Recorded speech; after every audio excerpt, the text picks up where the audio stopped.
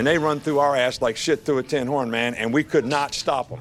It's ridiculous that they do it. That was a huge call on him. Well, we didn't miss it. You know, the typical rah, rah, rah, zip, boom, bye, boo. You don't cuss. You don't drink. So what are your vices? I have been known to chew a bit of tobacco when I get a little tired or watching film. Hey, I'm Coach O. I just love my Hummer. I have my Hummer. You need a Hummer? Tell them about it, JoJo. They've won the biggest championship, and that's a championship of life. Gas control. Everybody just do your job. You understand that?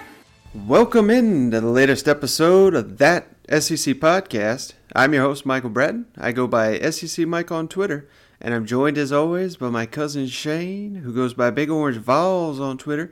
What are you up to, you big Tennessee homer? Hey, buddy, how are you? Hey, I'm doing good, Shane, but I'll tell you who's not doing so well. It's old Johnny Manziel, who's out of a job again, man. Did you hear this news? I did. I thought it was crazy. He got the league got suspended before he did.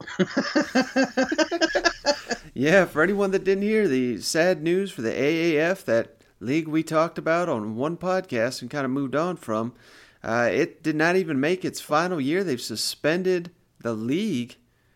What were your thoughts when you heard this, Shane? I mean, I think this is week 8 of a 10-week season. They didn't even make it to the damn finish. Mike, I'm kind of surprised that they stopped it mid-season. There's a couple of things that surprised me. One is how much money dude lost. Did you see that? He lost $70 million on this thing. Yeah. So that's not chump change. And then I'm surprised they made it this far and not just let them play it out. You know, I'm sure the contracts were already secured. I don't know how much money he saved by cutting it early, but I don't know, kind of like what you've been saying. They started this league way too early in the season, and it caught up to them. People they weren't ready. Yeah, and once March Madness and all that came around, I mean, people, for the most part, they generally lost interest. I think the time to roll this league out would have been late June, early July, when you're just dying for some football. You don't care. I mean, I know people that will go watch damn high school football because they just want some football, you know. So if CBS, NFL Network would have been televising these games leading up to the college football season, leading up to the NFL season, I think that would have been the way to capture people's attention. They would have I think the attendance would have been a lot better. I mean, who wants to go to a football game in a cold, rainy weather right now? So I don't know. I just think they really missed the mark by starting it right after an NFL, because who's going to want to watch, you know, a lesser edition of football once we just saw the highest game of the year, you know? Absolutely, man. In fact, now that my Tennessee Vols are already knocked out of the tournament, you know, I'm ready for some football. And if AAF was on tonight, I'd probably watch it. You know what I'm saying? Mm-hmm. Hell, I was watching Vandy last week. Well, Shane, there's one guy, as soon as this news came out, we all wanted to hear from. That's the head ball coach, Steve Spurrier. He was interviewed about his team, the Orlando. You know, he's the head coach, and they got off to a 7-1 start. They're first place in the AAF. Let's jump to old Steve Spurrier and his reaction. We got a team meeting back at the hotel about 2 o'clock, and I guess we'll get the final word then that they have suspended the operations. So we're all disappointed, but on the other side, we got to be the champs, right? We're 7-1, and the next teams are 5-3. All right, Shane, I think this is the favorite thing I've heard all week. He wants that damn championship trophy. Yeah, I don't care if they ain't getting paid, you know, Mike. I just want that national championship, and I think it's fitting, you know. He's down there in Central Florida and claiming national championships that aren't true. So I'm sure he'll get the governor to sign off on something down there. Oh, man, once again, he just makes me really miss coaches that give you a quality soundbite in the SEC. They're down there doing cartwheels, Mike. All right, Shane, you ready to go around the league? Let's do it, man. Now let's go around the league.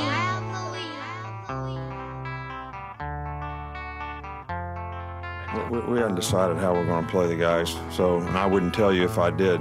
So, you know, I don't mind you asking a question, but I don't need to answer it. No, I mean, I'll be whistling Rocky Top by the end of the week. All our play. I mean, it's just like, right? I mean, you just hear it over and over, and you know, like every third song, it'll roll through within the crowd noise that we play at practice. So you just you get used to it. It's a catchy tune, right? I mean, this game's gonna be a street fight. This game's going to be a street fight. I mean, some of you guys don't know who Kimbo Slice is. Hopefully you do. And you go back to it, man, this isn't a sanctioned fight. This is a street fight. I mean, this is the SEC. So, man, it's time. It's time to put on the hard hat, launch bail, let's get to work. All right, Shane, speaking of a good soundbite, let's start here in Tennessee with Jim Chaney, the new offensive coordinator. He got to meet with the media, a rare opportunity. You know, Tennessee does not typically allow their coordinators to meet with the media. I think they just wanted to have a little introductory here. This was actually came on last Friday, but, you know, instead of playing Jeremy Pruitt saying a bunch of words and not saying anything at all, we actually got a coach here on Rocky Top that it actually has some pretty good lines, and you can kind of get to see from this press conference why Jim Chaney is such a hit with his players, didn't you think? Oh, yeah, man. All right, so let's jump to this. We'll get to some Jim Chaney here, and then we'll discuss it. But we got two things I wanted to hit on right off the bat here. Jim Chaney obviously is not going to be, you know, he doesn't have a specific role. He's not the quarterback's coach. He's not the tight end coach. He's just the offensive coordinator. So he talks about that. Then he talks about Jarrett Garantano and what he sees from Tennessee's quarterbacks that he's inherited. And finally, I just thought this was perfect. He's talking about how he's on his honeymoon period on Rocky Top. Jim, you've coached offensive line, tight ends, quarterbacks in the past. Here, you don't really have a position that you're assigned to. So ain't that great? I can't mess up anything here. I guess, do you like that CEO kind of role? Is that something that well, it's been good for me so far. It's I tell you what, it's easier to install an offense when you're in this role. So you can go from room to room to room to room to room to make doggone sure everybody has no questions. I'm blessed here because the assistants that coaches put together are fantastic.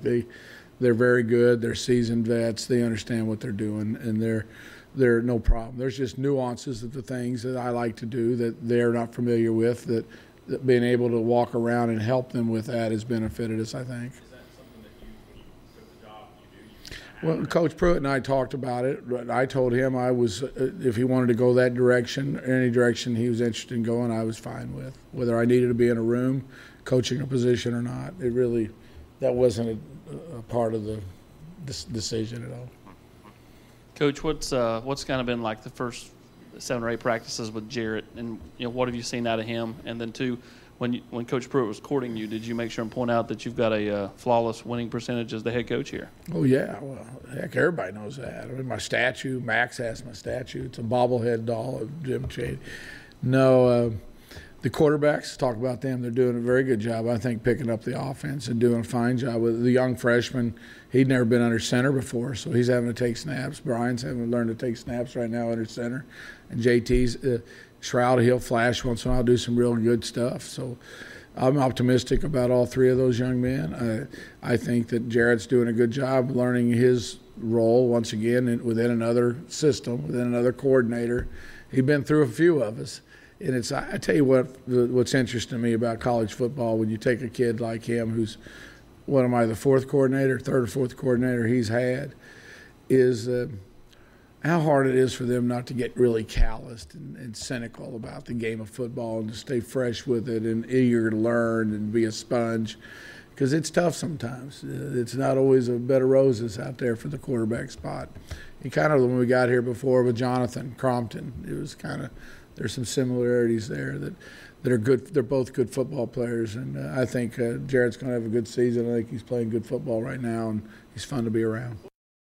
What's it like being back at a school for a second time, and do you feel like, having been here before, do you maybe have a different perspective that's helpful to kind of know what works and what doesn't at Tennessee?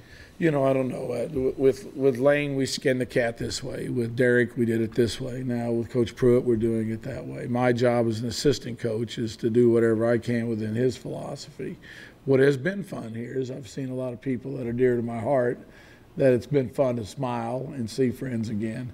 In a lot of ways, guys, and you guys know this as well as I do in my role, this is my honeymoon period right now, between now and the fall. There's going to be a 3rd and 1, and I'm going to make a call, and each one of y'all going to say, what in the hell was that? As will my wife, and we all know that.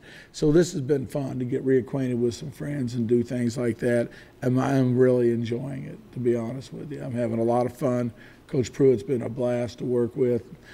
The staff he's put together on my side of the ball, I couldn't ask for anything better. They're fantastic people and very good coaches. I'm very fortunate.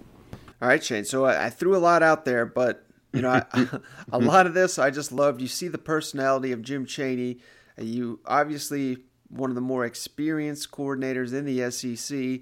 And that last comment about the honeymoon period and whatnot, I think that says it all, because this guy knows how to call a game, and he knows if he makes one, if Tennessee goes out and has a terrible Florida game, Tennessee fans are going to call for this guy to get fired, a couple games into the season. And I think just knowing that going into it, I think that kind of he knows what he's getting himself into, I guess is what I'm trying to say here. Yeah, and what I loved about this interview is about 15 minutes long, and he smiled the entire time, So it's not too many times that Tennessee coordinator's going to come out and be smiling the entire time. So yeah, he's right. We're in the honeymoon phase, and there were several times, while he was up there, he was right. I'm sitting there on the couch saying, why the heck did we play that play, So I'm sure we're going to go through some growing pains, but he seemed pretty positive about the whole offensive situation. Yeah, and considering Tennessee has so many pieces coming back on offense, now sometimes I think that's a really misleading stat every offseason. People like to point to number of returning starters, but Tennessee did have one of the worst offenses in the nation last year, so I'm not necessarily thinking that's too great to have all those guys coming back, but with the hire of Chaney, with the quarterback coming back and the majority of his pieces to work with, what are you, as a Tennessee fan, expecting the Tennessee offense to do next season? Well, I was excited that he mentioned getting under center, So I'm all for that. He talked about being physical and being powerful, and you've seen this with a couple moves they're making in the offseason, one being Banks being back at running back. This is going to be a more physical team than a finesse team, and I'm embracing it. I am still a little hesitant because, like you said, last year that offensive line looked pretty rough. And if you want to be a physical team in the SEC, you've got to have those big uglies up front. So I want to see how they mature over the offseason here. And one final thing I have on Tennessee, Shane. So this came out Tuesday evening during Jeremy Pruitt's press conference. But he announced that D'Angelo Gibbs, the transfer from Georgia, who started his career here at Tennessee as a receiver, has been shifted back to safety, and according to Pruitt, that was the plan all along. I'm calling bullshit on that one. But what do you think of D'Angelo Gibbs now getting a look on the defensive side of the ball? Yeah, I think that was, I don't know, something didn't work out there, and so they're going to, I don't know. They're going to come out with their own storyline here, but there was something that wasn't working on the offensive side, so that's why I don't know if it's true, but they do say a lot of the best wide receivers that can't catch play defense, so I don't know if it had something to do with his hands or something, Yeah, to me, it's just, I don't know. It's not a great sign, obviously, because this is a guy that came with a ton of hype, went down to Georgia, never really contributed, and I'm not saying we're seeing that at Tennessee already, but I don't know, this flip-flopping of positions here it could just mean that Tennessee is not happy with their defensive back depth. This guy's been playing safety on this week, but it's not a great sign to me. Let me ask you, Mike. The one thing they've talked about this spring at Tennessee was just, I don't know, like the offense was ahead of the defense. And do you think that has more to do with the starters, or do you think that has more to do, like, just this Gibbs situation? Do you think that he was moved to defense because they're a little worried about the defense, or am I just reading into this? No, I think you might be onto something there. I think they're really concerned with a lot of the depth on the defense. You're talking about they lost everyone on the defensive line, so basically all the backups are starters now, and now there's a huge question on who's backing those guys up. They got true freshman linebackers in there. And even the linebackers they have returning, I think for the most part, they're not happy with them. Obviously, last year, a lot of the defensive backs were true freshmen. It sounds like there may be a couple again this year. So I think it's more of a question, not so much concern might not be the correct word here, but I think depth is a major concern. I got you. You think, and one last thing, because you know a little bit more about this than I do, but Is J.J. Peterson, is he hurt right now? Have you heard anything about that? Because I'm hearing that I don't want to say bust, but there was a lot of hype coming into this guy last year. Didn't get to do much, and we were hoping to start seeing it this year pan out. And, just some of the tea leaves I'm reading, it seems like we may not be getting him this year. Yeah, that was one Tennessee fans were waiting and waiting for, and they're still waiting, Shane, because he's just been limited by injuries. And, like you said, I think it's too early to say anyone's a bust because he showed up late and he still played last season. I don't know if that says anything more about his ability or the lack of players they actually had to work with on defense, but it's going to be the same story next year. They're going to put him on the field because they're going to have to. So it's going to be a little trial by fire next year, I think, for J.J. Peterson. And he'll be out there. We'll just have to wait and see if he lives up to the hype or not. Oh man. All right, Shane, let's jump down to Auburn. The War Damn Eagle. The Tigers, they had their first scrimmage of the spring, and the biggest news there, Shane, Gus Malzahn made all 4 of his quarterbacks live. Of course, this is one of the most wild quarterback competitions in the SEC. They've got junior Malik Willis. They got redshirt freshman Joey Gatewood and Cord Sandberg, and true freshman Bo Nix. What did you think when you heard that all 4 of the quarterbacks are going live in a first scrimmage of spring camp down in Auburn? I think this is great, Mike. You got 4 quarterbacks battling down there. So naturally, if you get 2 of them injured, you only have 2 to choose from. So I like the way Gus is thinking, just get them out there. He talked about one of them getting their helmet knocked off. He's like, oh, he's fine. He's begging to get back in, as soon as he could see the field. So, I think this is great. Way to go, Gus.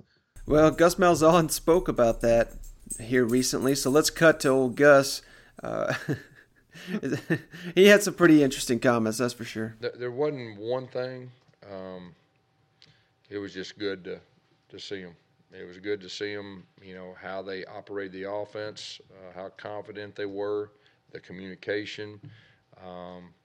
Like I said, anytime you go live, it changes the whole perspective. And the approach, I learned a lot about the approach of the quarterbacks, of how they're gonna approach the games being live and everything. But there wasn't one thing that stood out, but just overall, it gave us not good information, but great information.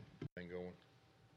How did your quarterbacks react to getting hit? 'Cause we saw one photo with Joey with his, helmet popped off and everything. Yeah. They handled it pretty well. Yeah, he got back up and grabbed his helmet, and he's wanting to go back in.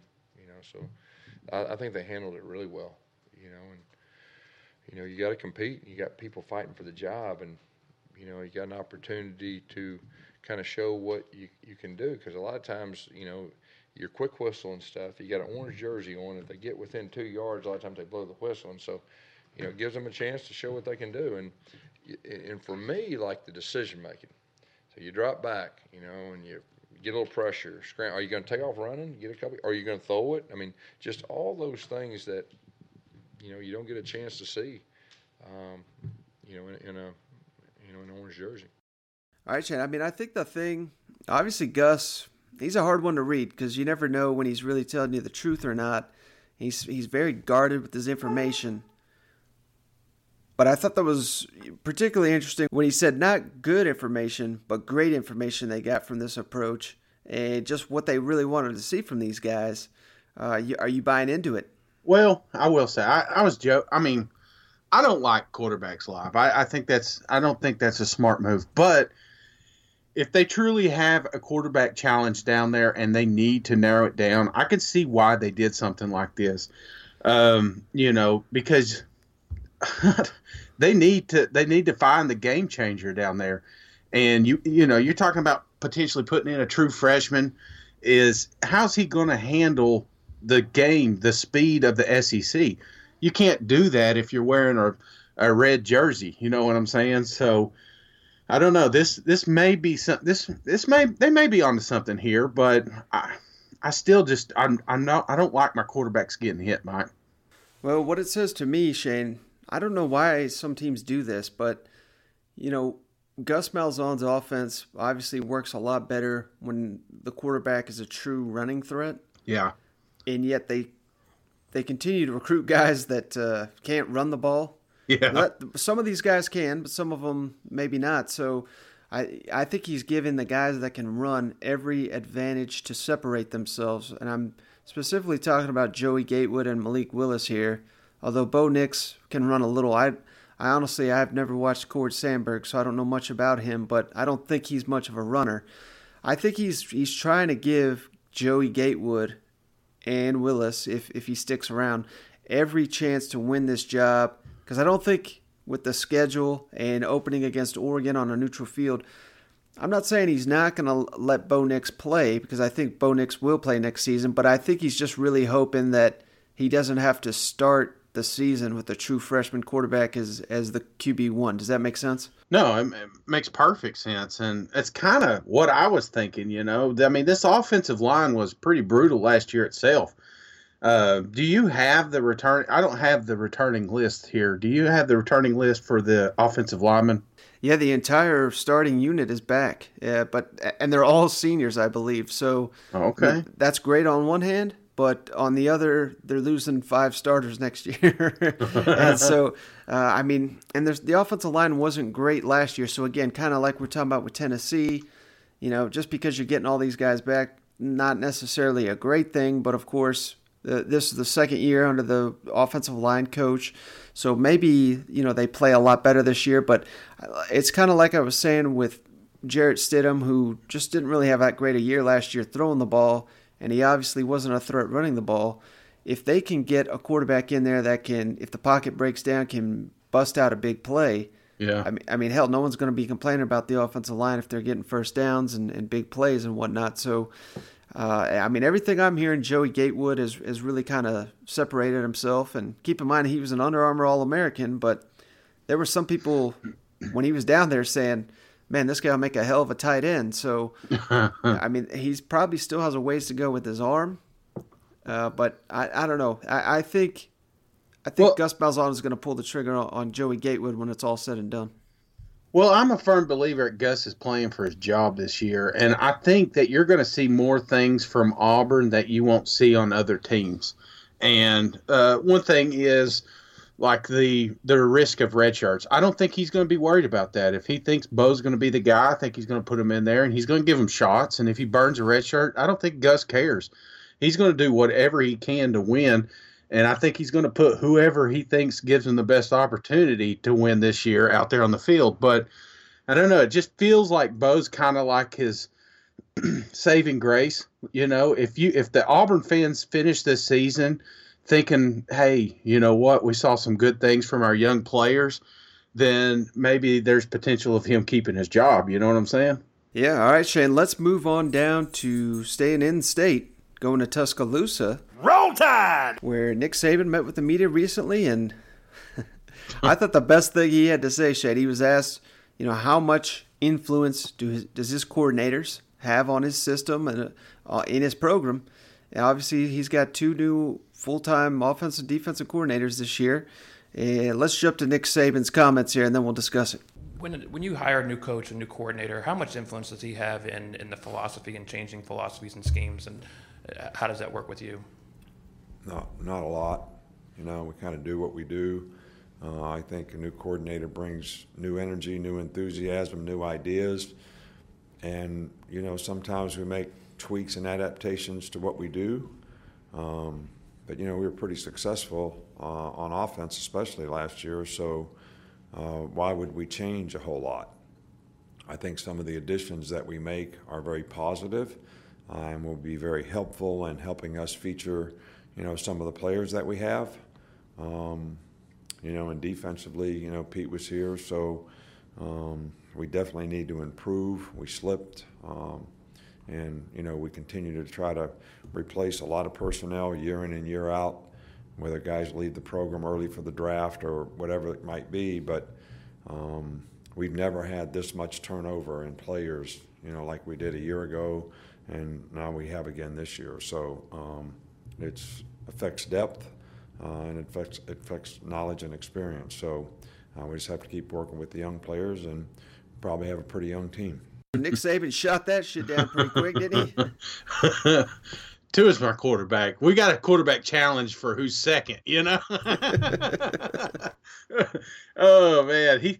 Dude, I'm telling you, man, he's pumped up about the offense. You can't tell it in his voice, but, he's excited about what he's got returning back there. But I think he's a little worried about that defense, man. Do you really? Why do you say that? I mean, well, just the fact that they're younger and compared to last year. I mean, last year they had a lot of holes, a lot of flaws there toward the end of the season. We've got a new coordinator coming in. We've got younger talent coming in, and that's one thing he talked about. It's a constant revolving door down there with young people because they leave early to go to the NFL draft. So I don't know. I just listening to his whole conference, he sound pretty pumped about the offense, and he wasn't as excited about the defense. Well, knowing Nick Saban, sometimes I think when he's not talking about you, that's when you're actually doing something right.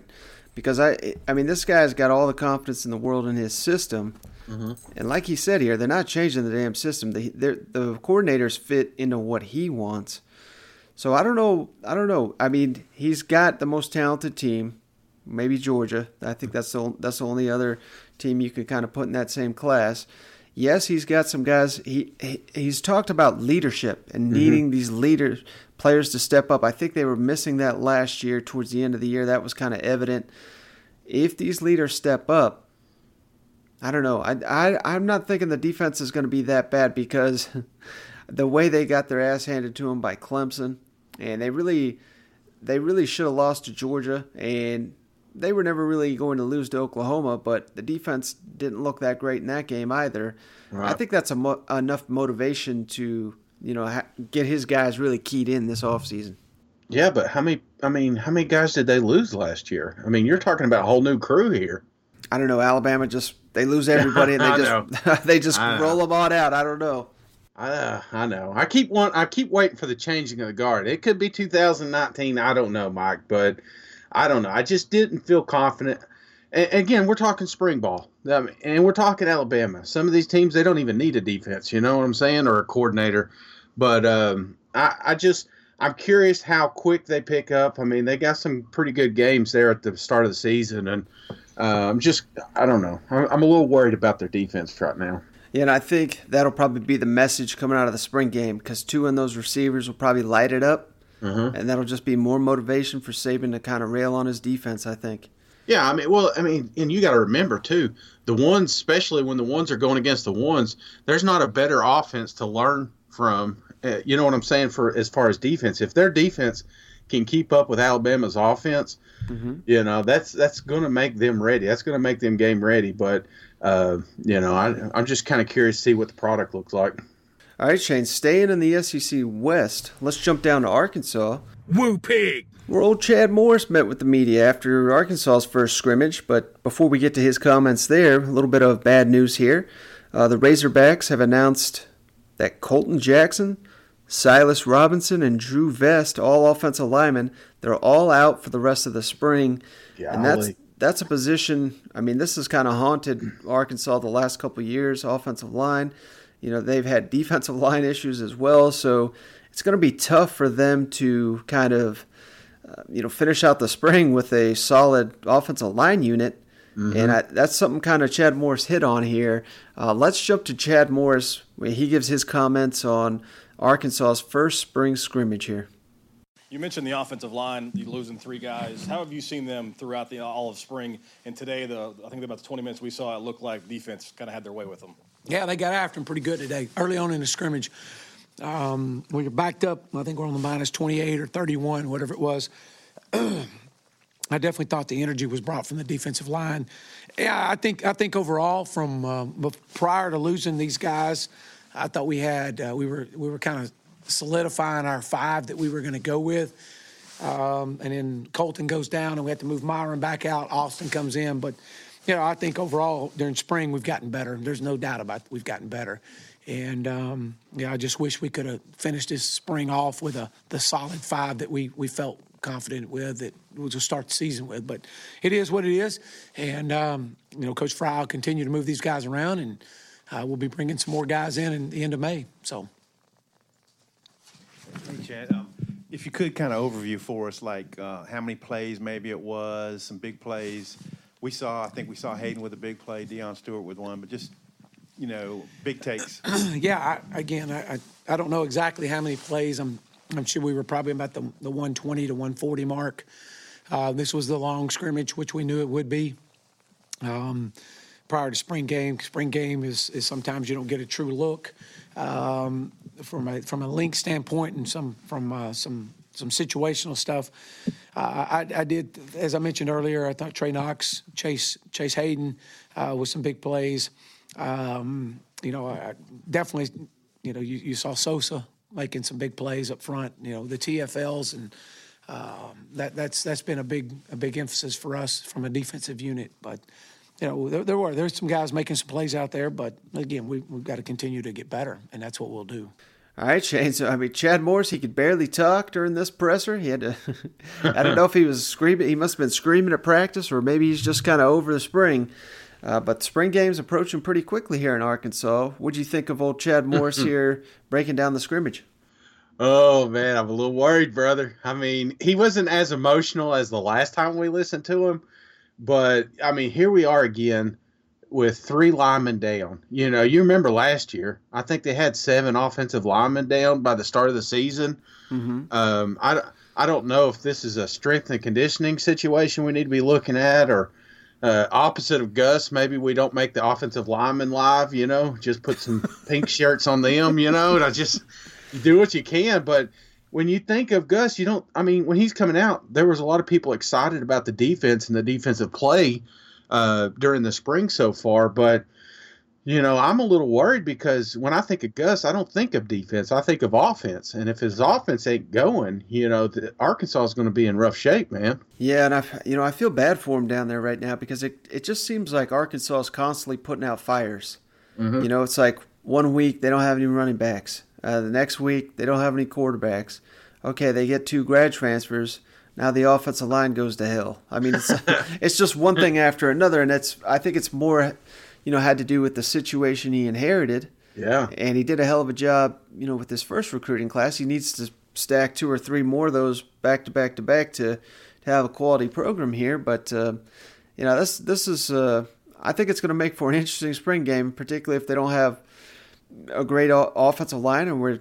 He's noted there all the tackles for loss in the latest scrimmage, and that's to be expected. But obviously, when you have a bunch of offensive linemen out, and I was going to make this note, this switched right before we jumped on air, but every practice here in the spring, they give the championship belt to the offense or defense. Mm-hmm. Defense won it every single time. There was a tie apparently, but other than that, the defense had won it every time. But here on Tuesday evening, they tweeted out.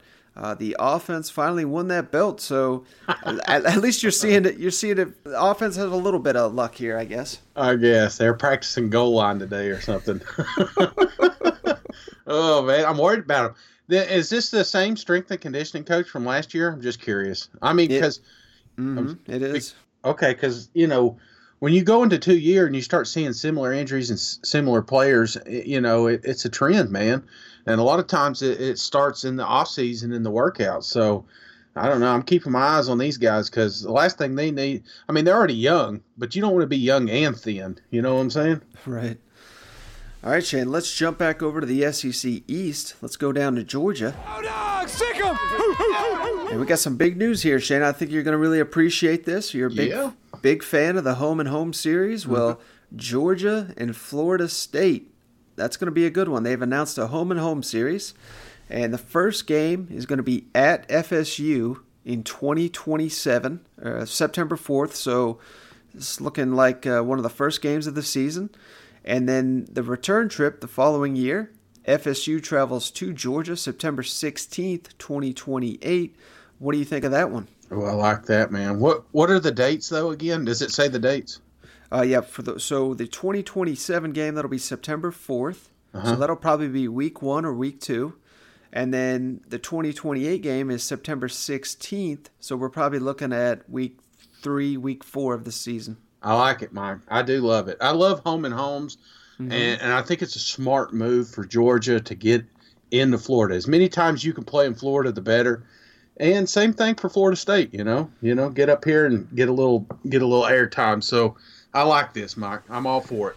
Yeah, and I saw some Gator fans reacting here. They were just like, my God, I don't know which way to root for here. They're not going to root for Florida State. They're sure as hell not going to root for Georgia at this point. But in addition to that series, Shane, this is how big Georgia's getting with all these non-conference scheduling. They just threw this one in on the side. They've announced a second home-and-home series with Clemson. They already had one on the books, but now they're going to host Clemson September 4th, 2032, so it's a ways out. But then the following season, they travel to Clemson September 3rd, 2033, and they are already scheduled 3 games with Clemson in addition to these 2. So they've got 5 against Clemson coming up in the next 15 years, whatever it is here. But it's got to be pretty awesome for Georgia fans to know they're going to see a bunch of these elite teams on their schedule. Or at least their grandkids will.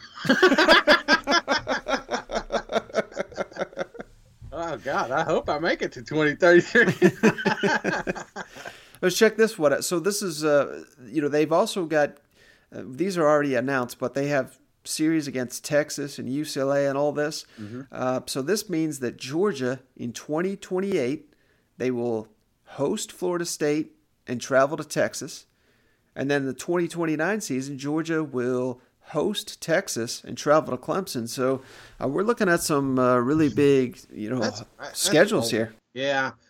I'm all for scheduling one juggernaut, at the start of the season, because worst case scenario, if you're looking at a Florida State team, it's a top 5 team, mm-hmm. or, even if you lose to them, you still have a chance to get back into the playoff race at the end of the season. But when you schedule 2, it just feels like you're playing with fire because, Texas hasn't been great as of now. But when they play Texas, who knows? They may be back to where they were. And the last thing you want to do is lose 2 games in one season that not even get into SEC conference yet. And final thing here on Georgia, Shane, it just, it's like Steve Spurrier used to always say, you want to get Georgia early in the year because all their guys are going to be suspended. Robert Beal and Brenton Cox both arrested for marijuana here. I think it was Monday, and they're both already out. But these are 2 of Georgia's most promising young recruits, or not recruits, but prospects. I think Beal was a 5-star and Cox a high-rated 4-star. I think Beal redshirted last year. Cox got on the field a little bit, started to flash. So them dogs, man, they just can't stay out of trouble, can they? Well, the good news is in 2033, it's probably going to be legal, Mike. So this won't be news then. Florida State better watch out. All right, staying in the SEC East, Shane. Let's go to South Carolina. Where old Jake Bentley, he met with the media recently, and he kind of had some information that we've kind of heard before, Shane, but I think it rings a lot more true entering year 2 under Brian McClendon, the offensive coordinator down there in Columbia. But he just talked about the offense being able to hit a new gear here whenever they decide to go tempo. And in addition to that, I thought one of the more interesting things Jake Bentley had to say was just the fact that T.J. Brunson, senior linebacker, had called a team meeting just of the seniors and tried to really rally these guys. So let's jump here to Jake Bentley's comments. In terms of tempo, how much more adept do you think this offense will be at running it this year when you choose to run it? Yeah, I think guys will know, where to line up and everything based on the calls that we give them. And I think it's going to be so much faster. And I think the linemen have a good idea of understanding that it starts with them, and they got to get set on the ball before we can do anything. So they've done a great job with that so far. Coach McClendon said earlier in the spring that he probably implemented about half of what he wanted to last year, and this year was kind of the other half. How much of that have you noticed, and what have you noticed about what new he's put in? Yeah, you can just definitely see his own spin on everything and his own take. He definitely likes to push the ball down the field. He likes to be aggressive. He has an aggressive mindset. That's what I love about it. And he really puts a lot of confidence in us as quarterbacks to make the right decisions. And you can just definitely tell he feels more comfortable with just calling plays that really attack the defense. Is there a different feeling for you being a senior? I mean, there's quarterback leadership and then there's senior leadership. Do you feel different? Oh, for sure. For sure. And you know, TJ Brunson called a senior meeting the other day and just kind of laid out the idea that, guys, this is our last chance to do it. And we can't let little things fall through the cracks. And we really got to be particular in what we want and what our goals are, and don't let anything stand in the way. And if someone's not, doing his best to achieve the team goals, we got to talk to them and get them in line. And everyone's just responding well and really working hard. All right, Shane, so what do you think? I mean, are we buying this South Carolina offense going faster? And then what do you think of the, seniors meeting here? Well, my only concern with a faster tempo offense is sometimes it leads to more mistakes. And when you think of Bentley, efficiency hasn't been his forte. I mean, if you look the last 3 years, he's had 54 touchdowns and 30 interceptions. So are these fast routes? Are they, slants? Are they easier passes? Things he's got to think of less.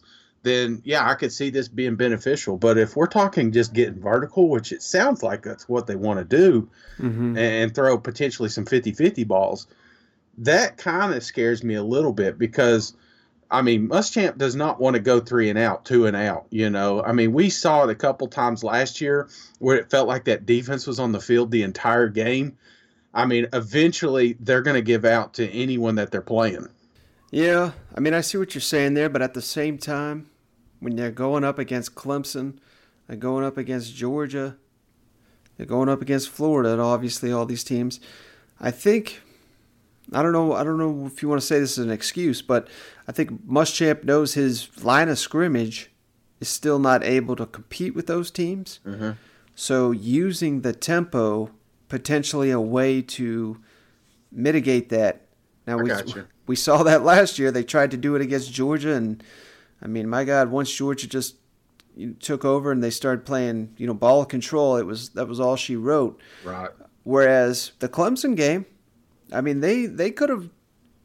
I know the final score is not indicative of it, but they almost beat Clemson had they converted a couple times there in the red zone. So I think it kind of worked against the Tigers a little bit more. But, yeah, I mean, I see what you're saying, particularly I think Jake Bentley, I don't know if he led the Power 5, but he was in the top 2 or 3 most interceptions thrown. So, yeah, putting it in his hands, but, he's a senior player. He should know all the ropes year 2 of this system. I mean, you would think you'd much rather have a senior running this thing than a freshman, which some of the fans are already calling for, but I don't know. Even the media is asking, how are these young guys looking? How are they picking up? How are they pushing you, It felt like last year, and I kind of feel bad because I do think Bentley has real potential. I think he, if he gets grounded and he learns this offense and surprises a few people, I think he could be one of the better quarterbacks in this league. Yeah, actually, he even talked about meeting up with our guy David Morris from QB Country. He said he's going to be doing that as soon as spring training is over here. So, yeah. Who knows? Just a couple tweaks, a couple things, and there's a real benefit to running a totally different offense. It takes a few teams. How soon are they playing Georgia this year? Is it an early game? Not this year. No, they play October 12th. What's their first 3 games? North Carolina in Charlotte, so neutral. Charleston Southern, and then Alabama. Is it really? Yeah. Well, I mean, honestly, if you can get by North Carolina, obviously you can get through Charleston, South Carolina. Is it Charleston, South Carolina? Is that what you said? Charleston Southern. Oh, Charleston Southern, and not show too much. I mean, if you're going to beat a team like Alabama, the best way you can do it is throwing something out there that they haven't seen yet. So I'm not calling for an upset or anything like that, but here we are, or I was questioning the defense, and now you got a potential, of course I said that last year with Ole Miss and it was like 45-0 at half. So I don't know, I don't want to get too carried away, but that's the exciting part about this offense. And, I'm looking around the league.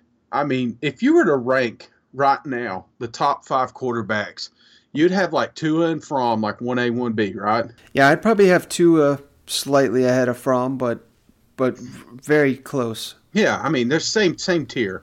And then I guess you'd go Mond, right? I'm not even sure I would go Kellen Mond after watching him.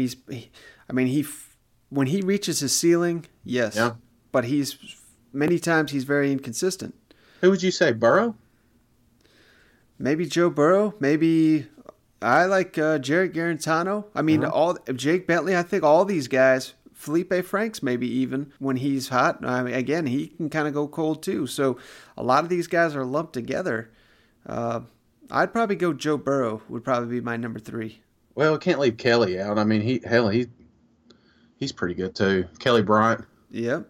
It just feels like the quarterbacks aren't as deep this year. You know, I guess with Kyle and all them gone and my golden goose, it just feels like it's dropped a little bit. But I think it's going to make for more competitive games because that second tier of quarterbacks, you're right. I think you could put a lot of different names in there, and I think Bentley's one of them. If he just tweaks a few things, like you were talking about with Morris there, maybe he's going down to the Manning camp as well. Maybe, he picks up on a few things or identifies what he's been, I just don't want him looking over his shoulder all season like he did last year. You know what I'm saying? I think that affects you on the field. Yeah, but at the same time, I feel like if you're saying that about a guy going into his senior year who's played every year since he was a freshman, you'd think it would happen by now. You know what I mean? Do you think he gets replaced? Just you and me talking here. Do you think, and of course all our listeners, do you think he gets replaced before the season's up? I mean, we're talking Alabama week 3. If they get their teeth kicked in, there's going to be some people wanting the backup quarterback in. Yeah, and that's, well before they later go to Georgia, Florida, at A&M, at Tennessee. I mean, God forbid Papaw, Mac Brown, beats him week 1. His old ass. If they do, then, them wheels are going to come off quick up there in South Carolina. I think there's a lot of pressure on I'll put it to you this way, Shane. Yeah. If they lose to North Carolina, Jake Bentley, there's no way he's finishing the year. Okay. But I expect them to beat North Carolina pretty handily. So I'll say no if they beat North Carolina. Okay. All right. I think they beat them too. And I hope they do. I hope it's not a ball game. I hope the second one, Charleston's not a ball game, and I hope Alabama is like, oh my God, what kind of offense we looking at? Because there's a lot of excited people coming out of South Carolina talking about this, this fun and gun style. So we'll see. Yeah, I mean, I don't buy a ton into this, but historically, when South Carolina's hyped, they don't really do it. When they're under the radar, that's kind of when they surprise. So this could be a surprising year. And finally, on that clip there, Shane, one part we didn't hit on. Jake Bentley talking about the seniors meeting and just holding the rest of the players accountable for getting the most out of everyone. Is that something that you think, kind of goes without saying, or are you at all, hearing that and saying, well, maybe these guys are really motivated to have a big final 2019 season? Well, I think you make your teammates better. And, last year there was a lot of hype coming out of South Carolina. And these guys were let down. And who knows, maybe they felt like there wasn't team leadership. And somebody's got to take the reins. And if they got team meetings already, usually that's a pretty good sign. We saw it with LSU, We thought they were going to fall apart before the season started. And then they came together as a team last season. So I kind of like that. I'm with you. South Carolina it's kind of like an Auburn-esque type team, when you're not expecting them to do anything, they surprise a lot of people. So this may be the season. All right, Shane, final thing I got to hit on, just end on a light note here. I don't know if you saw this, but Jameis Winston, he was at Texas A&M recently. He went there with, he's current teammates with Mike Evans, the outstanding Texas A&M receiver. They went to College Station, I guess, just to train a little bit while the Aggies got spring football. I thought you were going to say Joe's Crab Shack. Go on. Jameis Winston tweeted out a picture hugging Jimbo Fisher, said, Texas A&M, thanks for having me. You have the best facilities in the world. And I got to think Florida State is going to be like, what in the hell are you putting that on social media? Do you have any, Jimbo and Texas A&M is going to use that against Florida State on the recruiting trail, wouldn't you think? Oh, my God, yeah. Well, that's one of the things Jimbo talked about in Florida State is he could never get the funds to make it competitive with the big boys. So, and Texas A&M, golly, they got money growing on trees out there. So, I bet their facilities are one of the nicest. I don't know the nicest because I've seen some really killer facilities in the SEC, but as far as compared to Florida State, I'd venture to say Florida State would probably be about 10th in our league right now. Yeah, so I just wanted to make that note. The Aggies won over another Florida State Seminole. Is he even playing? Is he at Tampa still? I don't even know what's going on with Jameis anymore. Yeah, he's still the starting quarterback until he gets suspended for the next time. So then I don't keep up with it too much, but I think the AAF was really looking forward to getting Winston. What's Johnny gonna do? What league is Johnny gonna tear up next, Mike? Poor Johnny. I think he's headed to the XFL. Oh man. Oh yeah, I'm sure Vince has got him on the phone right now. 3-way with Steve Spurrier. We're going to create something special. I'm bringing Tebow too, so that's it. Good versus evil. I like it. It's a wrestling thing. All right, Chad, you got anything else before we hop off here? Oh man, no. I appreciate everybody hanging out with us, and if you don't mind, if you got an iPhone, we really do appreciate those 5-star hearts on the reviews. It really does help us out. If not, don't. I mean, if you don't got it, you know what I'm saying? Just hanging out with us is all we like. And I know it's slow, it's spring, but we're talking about some possible interviews coming up, Mike, right? Yeah, I don't want to tease that one because I'm not sure it's going to come through, but it should be a good one if it does. Yeah, Coach O ain't called you back yet, has he? All right, Shane, that's going to do it for us. Thanks as always for joining me. Thank you, everyone, for tuning in, and we'll catch you on the next one. All right, see you guys. Go Vols.